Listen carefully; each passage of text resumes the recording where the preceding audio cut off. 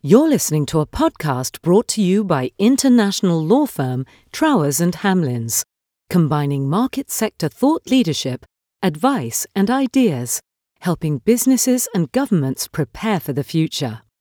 Hello, everyone. Thank you very much for taking the time to join us today on this podcast. My name is Tom Reynolds. I'm a corporate partner at Trowers and Hamlins based in our Malaysia office, and I'm delighted to welcome today Michelle Lim, the President and CEO of the Institute of Corporate Directors Malaysia. Michelle, thank you very much for joining us. Thank you, Tom, for inviting me to be on this. Very, very honored to be on this. Thank you.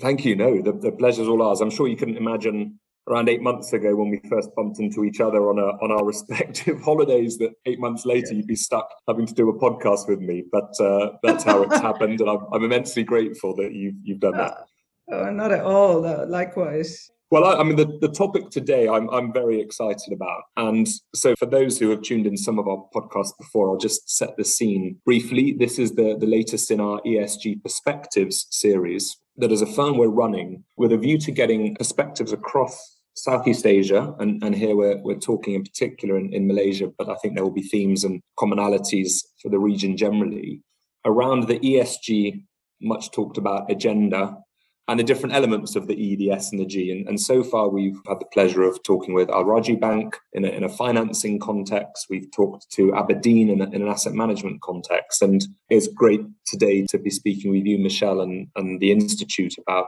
the key role of governance, because I think ESG is so much, but to me, at the kind of heart of all of it is governance and strong and diverse leadership and voices in leadership that helps drive business, but also the other elements of the ESG agenda.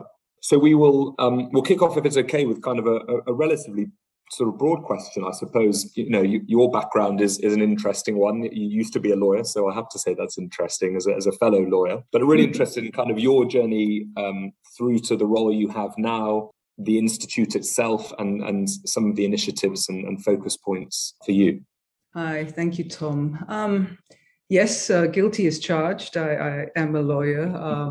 I qualified in the UK, did my bar in the UK, Middle Temple, came back to Malaysia and was in practice to start with. I then decided to go in-house, and I've not looked back since, to be honest. I love the dynamics of the business. I love being part of it. I love, finding solutions and being part of the whole, management and then of course, subsequently board as well. I just love all that, the conversations, the dynamics, as I've said. I obviously started out as, in-house, as, in a general counsel type role with a bit of risk as well in it. After practice, I joined Dana Harta, which is the National Asset Management Corporation in Malaysia then. That was just after the crisis, the Asian financial crisis in 97. So we were there to basically maximize, returns on all the non-performing loans that we bought over from the banks. That had a finite life. After that, I went on to Proton, the national car manufacturer, also in a general counsel, but started to go into governance, corporate secretarial. I did sit on several subsidiary boards, management committees, all of that. So it was a very, very holistic, in that sense, a very good experience. Thereafter, I joined IHH, Healthcare Berhad, one of the largest listed healthcare providers. Globally, I will say. I think when they were listed, they were the largest, but now one of the largest. Again, general counsel, heading, corporate secretarial as well. I also was the chief sustainability officer. So that sort of leads into today's discussion as well on ESG. And then I was headhunted to join ICDM. And I've not looked back. I have no regrets whatsoever. It's been extremely, extremely fulfilling. ICDM, I suppose, was a natural progression of my career and my career development in that sense, from, legal to corporate secretarial to board matters to governance, really, as a governance professional in that sense. So very, very much a natural progression of that. ICDM is, of course, the National Institute of Directors for Malaysia, recognized by the regulators, etc. The main regulators being the Securities Commission, the Central Bank, as well as Bursa Malaysia, the stock exchange. We are about between our third and fourth year now of operations. We started in October 2018. We were running where we were meant to be crawling, really, not even walking. And as a result of which, I think, diving in at the deep end in that sense, we've achieved so much and learned so much. Our learning curve was so steep, right? I have a fantastic team, extremely diverse. If anything, we've got the gender balance the other way around. We've got loads of women. We're looking for more rose among the thorns, shall I say? Well, we're looking for, we always look on the lookout to make sure we've got guys in there, but when we're hiring in that sense. But yeah, and a great team because they're young as well, very agile, very innovative, a lot of what we like to say creative abrasion within ICDM itself. And on our board as well, we've actually brought on board, and that was intentional, the latest two directors are below 40. One's an entrepreneur, one's a CEO herself. So we wanted these sort of different skill sets. We've got, of course, very senior people as well on the board, lawyers, HR professionals, those in the governance space as well. So a really, really good mix. So we really do walk the talk in that sense, and we really do live through the values that we're promoting. And ESG, I will say, is part of our vision, mission, and our purpose as well. If you look at our ICDM report, which is on our website. So again, very, very much a part of what we do, and really governance and sustainability are inextricably linked. You can't separate them. So there you go. Answer to your first question. Michelle, thank you very much for that, really interesting kind of overview. And I think what strikes me in particular about it, that platform you've described as having set it up, but, the diversity that you brought to the role through the various industries you'd worked in over the period of time, you'll have seen a lot of change. I know that there have been statutory changes over the years with the new Companies Act having been brought into force, and Section 17A of the Malaysia Anti-Corruption Commission Act quite recently that introduced quite sort of strict provisions on management's responsibility to prevent bribery and corruption. And, that's that particular topic. But those are headlines. And then there's the practice that comes with that and how management and leadership evolves to thrive beyond purely compliance and actually to help drive a business's growth and the benefits that come with that.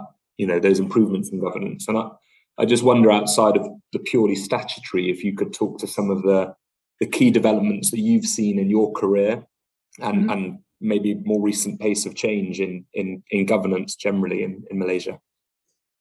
Thanks, Tom. And I'm glad you raised the point about being, ticking the box or compliance thing, because governance, and we talk about this all the time, should not be compliance-based in that sense. I mean, yes, there's some things you need to comply and adhere to and all that, but it should not be a box ticking exercise, right? It needs to be internalized, and really that's where we come in. When ICDM was set up, we were the third leg of a three-pronged approach that the regulators had, the Securities Commission, and we talk about the progression as such.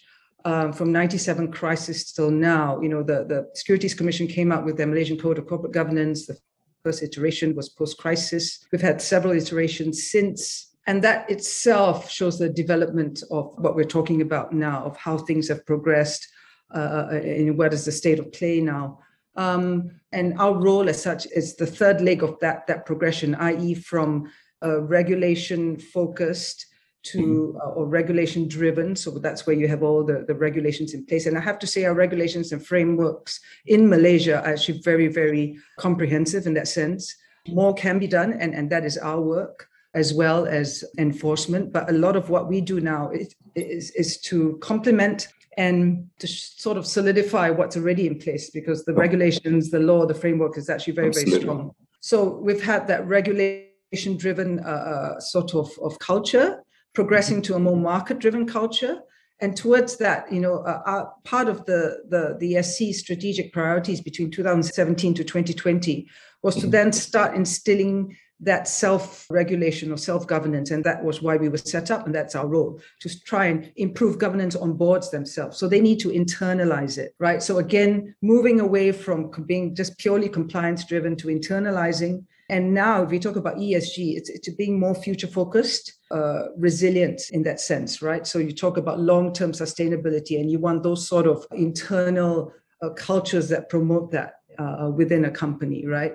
Good ethical cultures, let's say. So that is our role. And we see that change over the years. And we talk about from ever since we were set up from 2018 to now, let's say in the last 3-4 years, we've seen that as well. And we like to think it's really a shift in board culture, in mindset, right? From being, traditionally, I'm not sure in the UK, but in Malaysia and possibly many countries as well in Asia, a board seat was seen as a retirement thing, a reward for your long, service and all of that. And that's where we need to move away from. And it is starting. And that mindset shift is starting. And we see the needle moving. People are starting to look at a board seat as not merely that. There's huge responsibility, huge accountability. You talk about Section 17A and all that. Yes, all the more. We see a lot more recognition and acceptance that the directorship journey is a professional journey. It needs to be professionalized. And that's our role as well. Right, so professionalizing that position in that sense. And we also see how governance is, as I mentioned, inextricably linked with sustainability. So you need to start taking it forward in that sense, right? Looking forward to see how do you sustain these sort of practices. So it's that, move from less of being a compliance thing to being professionalized and to being sustainable and resilient. So that is the shift that we see. You can see that evidence in the Securities Commission Capital Master Plan 3. They do talk about the shift as well. The Asian Corporate Governance Association, their last 2020 CG Monitor report, I think reflected that as well, and the work that we do. So you can slowly see that the needle moving in that sense. Yeah. That's really interesting. Thank you. And it's one of the other things I've observed. I mean, Malaysia is a really fascinating place from a governance perspective because of the differing nature of business here and its ownership. And, there's government-linked company-driven businesses. There's listed companies with a real diversity of sort of shareholder base. There's traditional sort of family-owned conglomerates that have grown. And in all cases, we're increasingly seeing variety of backgrounds of individuals being brought onto boards to lend those different voices, which is really interesting. And it sort of brings us on to one of the other points I was hoping to discuss. And for anyone out there who's listening, I'd certainly recommend going on to the ICDM's website. And there's some really interesting in your reports and actually on the sort of the front page of the website, really some really interesting statistics around, not just having reached the point that you've described of having the right sort of dynamism within your board, but also the benefits of diversity, and not just having the diversity, but also the inclusivity of that diversity in the voices and the decision making, whether that's relating to gender, independence of the board, tenure of board seats, bringing people in with international expertise to lend a different perspective. And it would be just, like I say, the stats are out there and I wouldn't want you to have to reel all of them off, but it'd be really interesting to just hear your kind of perspectives from, the outcomes of that kind of research and the results that you've seen. Yeah, I mean, diversity, again, that's one of the pillars or kegs within governance itself. And we talk about governance on boards. And I mentioned professionalism, right? And when we talk about diversity, you look at board composition, for example, in what we do. And when you look at board composition, again, that's linked to professionalizing boards, because right now there's an appreciation of, for example, board evaluations, independent board evaluations, which is what we do, or one of the services that we provide, because our end mandate at the end of the day is to improve governance on boards. So board evaluation is a great start because you start to evaluate, and it's meant to be forward-looking. It's not meant to be, retrospective or fault-finding. You're meant to see how can the board improve, where are the gaps, and how can we improve and fill those gaps, right? So it's very, very much forward-looking. So one of the ways in which a board evaluation can help and lead to diversity is we look at composition, for example, right? Do you have the required, or shall I say, is there enough diversity on the board? Because as you've mentioned, we have done a diversity study and index. We did that last year in 2021, which shows a direct correlation. It's not it's not a causal link in that sense, but there is a direct correlation between diversity, and we're talking not just about gender, we're talking about gender, independence, culture, tenure, as well as experience, international experience. So there's a direct correlation between diversity as such, and corporate performance. And that comes out in our study. You can see it on our website in our report. Gender, for example, there's a 38% higher median in terms of return on equity when you have a sufficiently diverse board in terms of women compared to a board that has no women, right? So there's empirical evidence. There's lots of it, right? Even linked to long tenure, linked to international experiences. More than 40% in terms of revenue, in terms of boards with more diverse experience, more diverse culture. So there's enough evidence out there. So diversity itself, and there's no point in having diversity without inclusivity, right? So and that's not just at the board. The board sets the tone at the top. That needs to cascade down to the organization. So that is where you get the real value then. When you're inclusive throughout in your policies, in your practices, and this is where ESG as well comes in, because diversity is part of the G, right? Mm-hmm. Also part of the S, if you think about it in terms of social. But in terms of G, you talk about diversity, what do you have in terms of diversity that improves governance? You have less of groupthink, less of that homogenous way of thinking, right? That there's more thinking out of the box. There's deeper discussions, deeper debate. When we talk about diversity, apart from gender, let's say if you talk about age, right? And that generational diversity that we like to see, and that's a big focus area for us. We want that gap. You don't just want the senior ones. You don't just want the younger ones. You want that gap because you want to see those both sides, the two perspectives, right, come together and generate that debate, right? So that's what you want. So better debates, better discussions, better decisions, end of the day, right? So it all goes towards that. So diversity, you need to link it back to what are the outcomes that you want to see when you have a more diverse board. And I can tell you from our own experience, it is huge, the value that you create, the value that you get. And it's important that management extract that value from the board and bring it down and implement it into the organization. And that's where you see the greatest value, right? Don't just assume, we've got a diverse board, so nothing's happening. You have to extract that value. You have to get it out. I mean, boards are your advisors, right? And they're there to give you their experience, their perspectives, what they bring to the table. And diversity is one of them. So get that out and get the maximum out of that. I suppose one of the things, when I've talked to people in the past, one of the challenges that some people face when they don't have that diversity and inclusivity yet is kind of where they can start to do that. And is that the sort of thing that the Institute can kind of help organizations with? Where does someone start? Is it minimum quotas? It's a difficult one. It's probably a day's worth of podcasting, but what would you say are some of the key tips?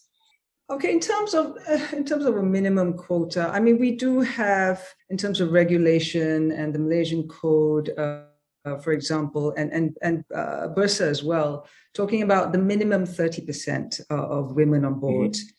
Budget has mentioned that as well.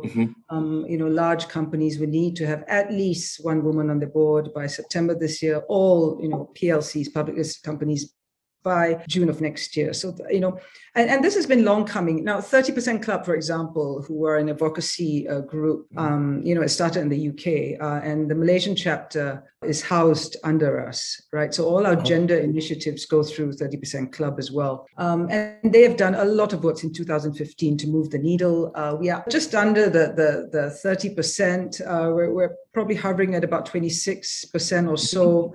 30% women on the top 100 boards, but there's still a lot to be done. And one of the ways in which we are helping to achieve that is through, I did mention board evaluations, leading on from that, board sourcing. Now, this is where we source for candidates to sit on boards, and we're one of the independent sources for board candidates. And that is also specifically mentioned under the Malaysian Code of Corporate Governance, that corporates should, when they source for board candidates, also ensure that they source from independent sources and not just from their own networks or connections, etc. And we have a huge, a large part of our work as well is building up that pipeline of the next generation of directors coming in. And that is the diversity that we're bringing in terms of gender, in terms of age, in terms of skills, in terms of experience. If you look at the Malaysian Board Practices Review that we did last year together with Russell Reynolds, you see there's a slight disconnect, although a lot of boards realize that there are skill sets that are missing on their boards, i.e. in terms of having a digital skill set on the board, entrepreneurs on the board, human capital practitioners on the board, etc., or innovators on the board. they are still only 8%, I think, of the sample companies were actually sourcing independently. So you're not going to find those skill sets if you're just looking at your networks and your own connections, right? Because a lot of boards, when they're looking at their own networks, are just looking, at a comfort zone, right? Mm-hmm. So you're not looking for the right skill sets. When you source independently, for example, with us, you will find those skill sets. So we're finding that needle moving a lot, I would say, in the last 2 years. A lot of boards are sourcing. We've seen our board sourcing services go up more than twofold. Obviously, a lot of them are also sourcing for women candidates, but they're also looking at sustainability skill sets and digital skill sets as well, within that. So we see that shifting. Not only that, because we're also bringing in, we have a specific program that targets what we call aspiring directors, those who are looking at a career as a board director, right? And looking to progress that. So senior C-suite positions, for example, we actually put them through the motions, screen them for board readiness, put them, we have this targeted program which looks at technical skills, soft skills. It's a year-long program. And cohort 1 is about to graduate. We're on to cohort 3 now. And it's very, very targeted to build them up so that they are then board ready. And they're called ICDM graduate directors when they graduate, when they complete that program. So people know that they've gone through, and we've verified that they are board ready.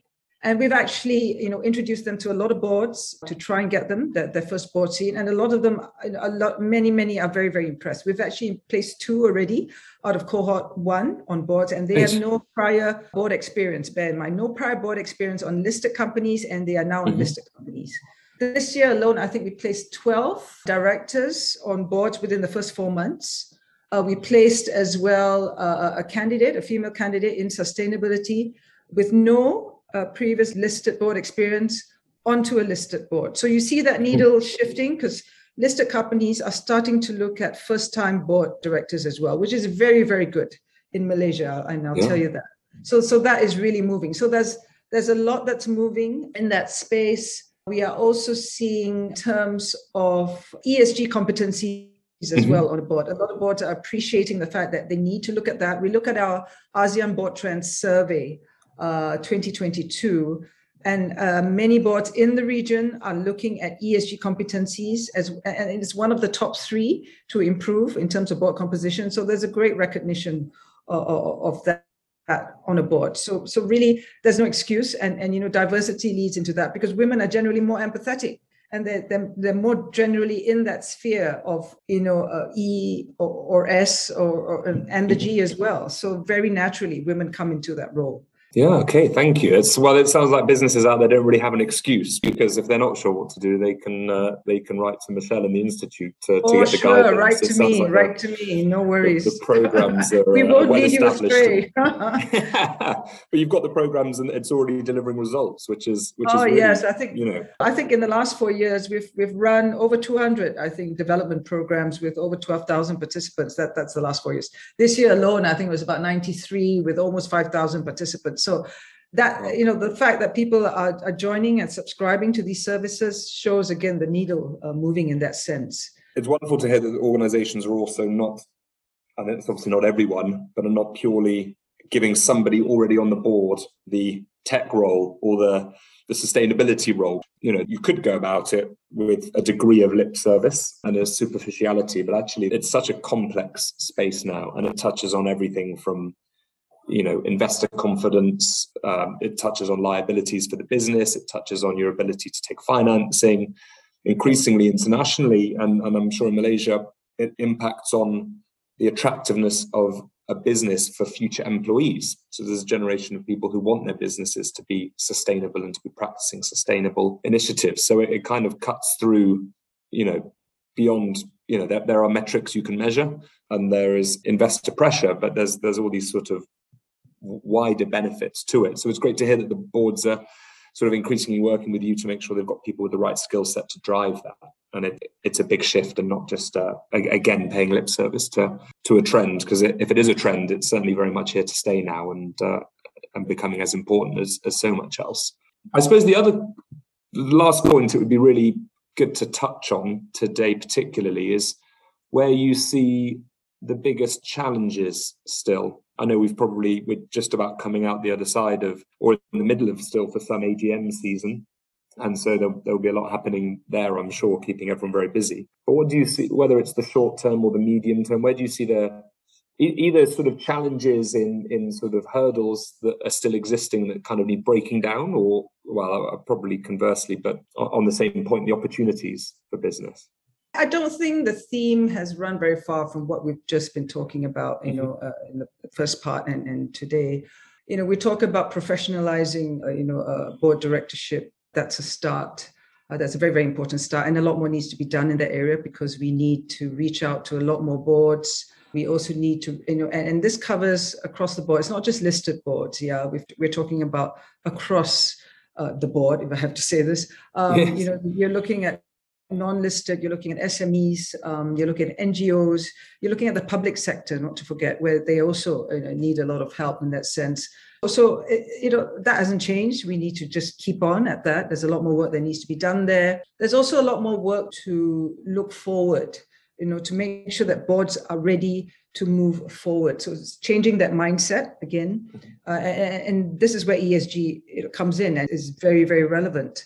You need to look at resilience. You need to look at future sustainability. So what we have, come up with, and we've embedded it in our vision, mission, and purpose, what we call sustainability-driven governance.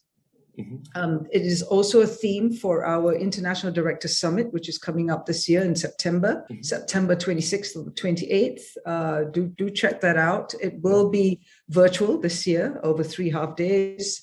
The first one was in 2018. That was over a day and a half, but that was fully in person. This one will be mainly virtual, and the theme will also be sustainability-driven governance in that sense. Now, we see that as a theme really going forward in terms of building up skill sets, building up resilience within businesses.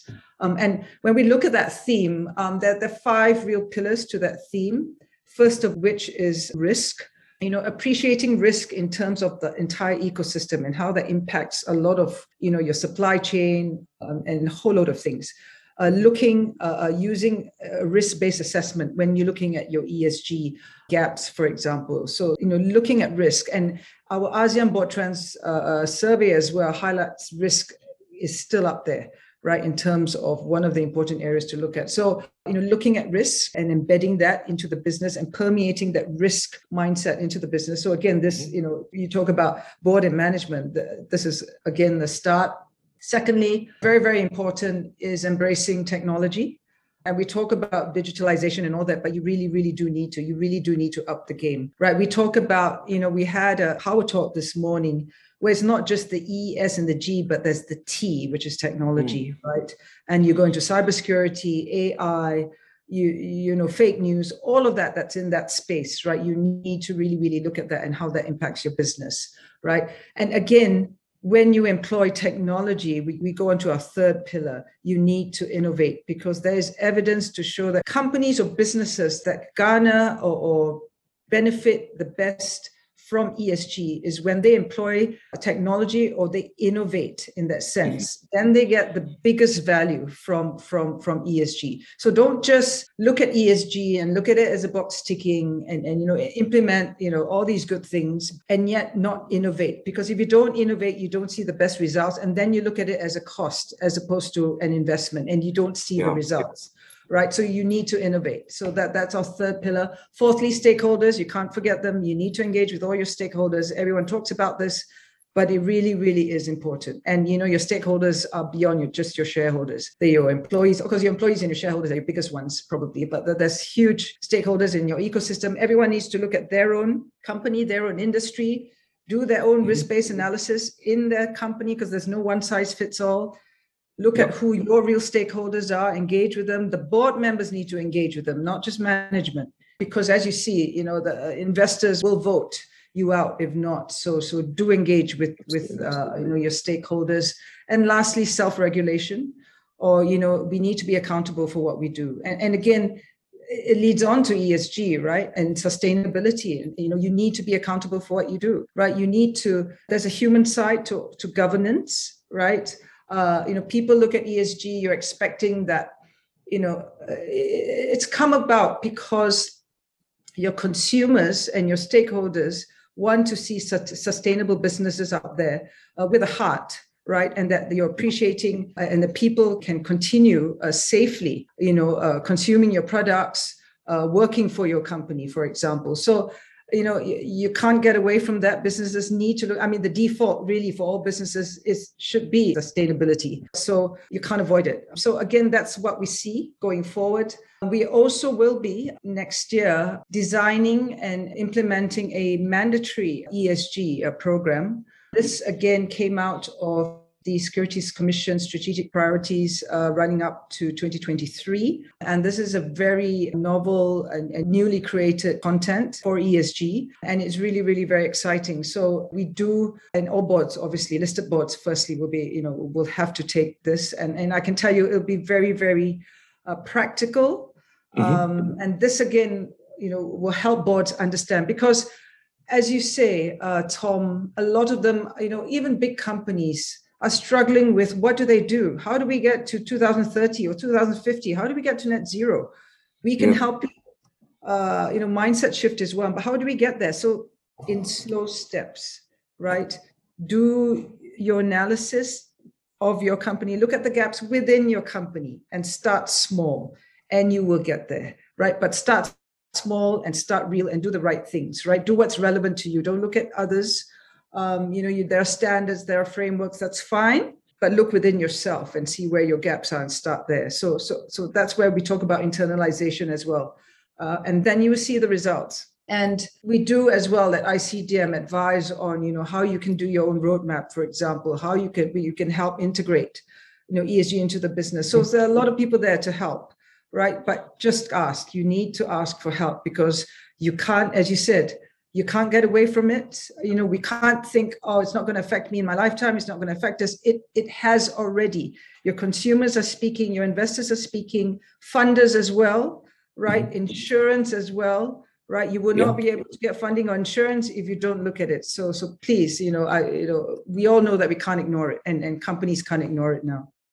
Yeah, thank you. No, fascinating. And you've given, direct examples of the fact that not only can you not ignore it, but there's everything you need to enable you to actually address it in the context of your business and to enable it. And I really liked your point on the T in the ESG, or, the additional letter, really, because, in the end, the technology platforms and support that kind of exist they pretty much allow all of it, don't they? Whether it's analyzing where you are at the moment and where your gaps are and what you need to achieve, whether in the context of governance and a top-down leadership mentality, but also getting views from elsewhere in the business. Technology kind of enables all of that at speed, at a level of comfort for people in different platforms, that it just goes from, you can go from strength to strength very quickly with the right kind of tools, I think. But they just need to come and have a coffee with you guys, really. And that's probably the start, if people aren't sure where to start. But for those who have, like you say, innovation is key as well, because if you don't, you just stand still. Yeah, open your minds, be agile, innovate, just open your minds, really, that's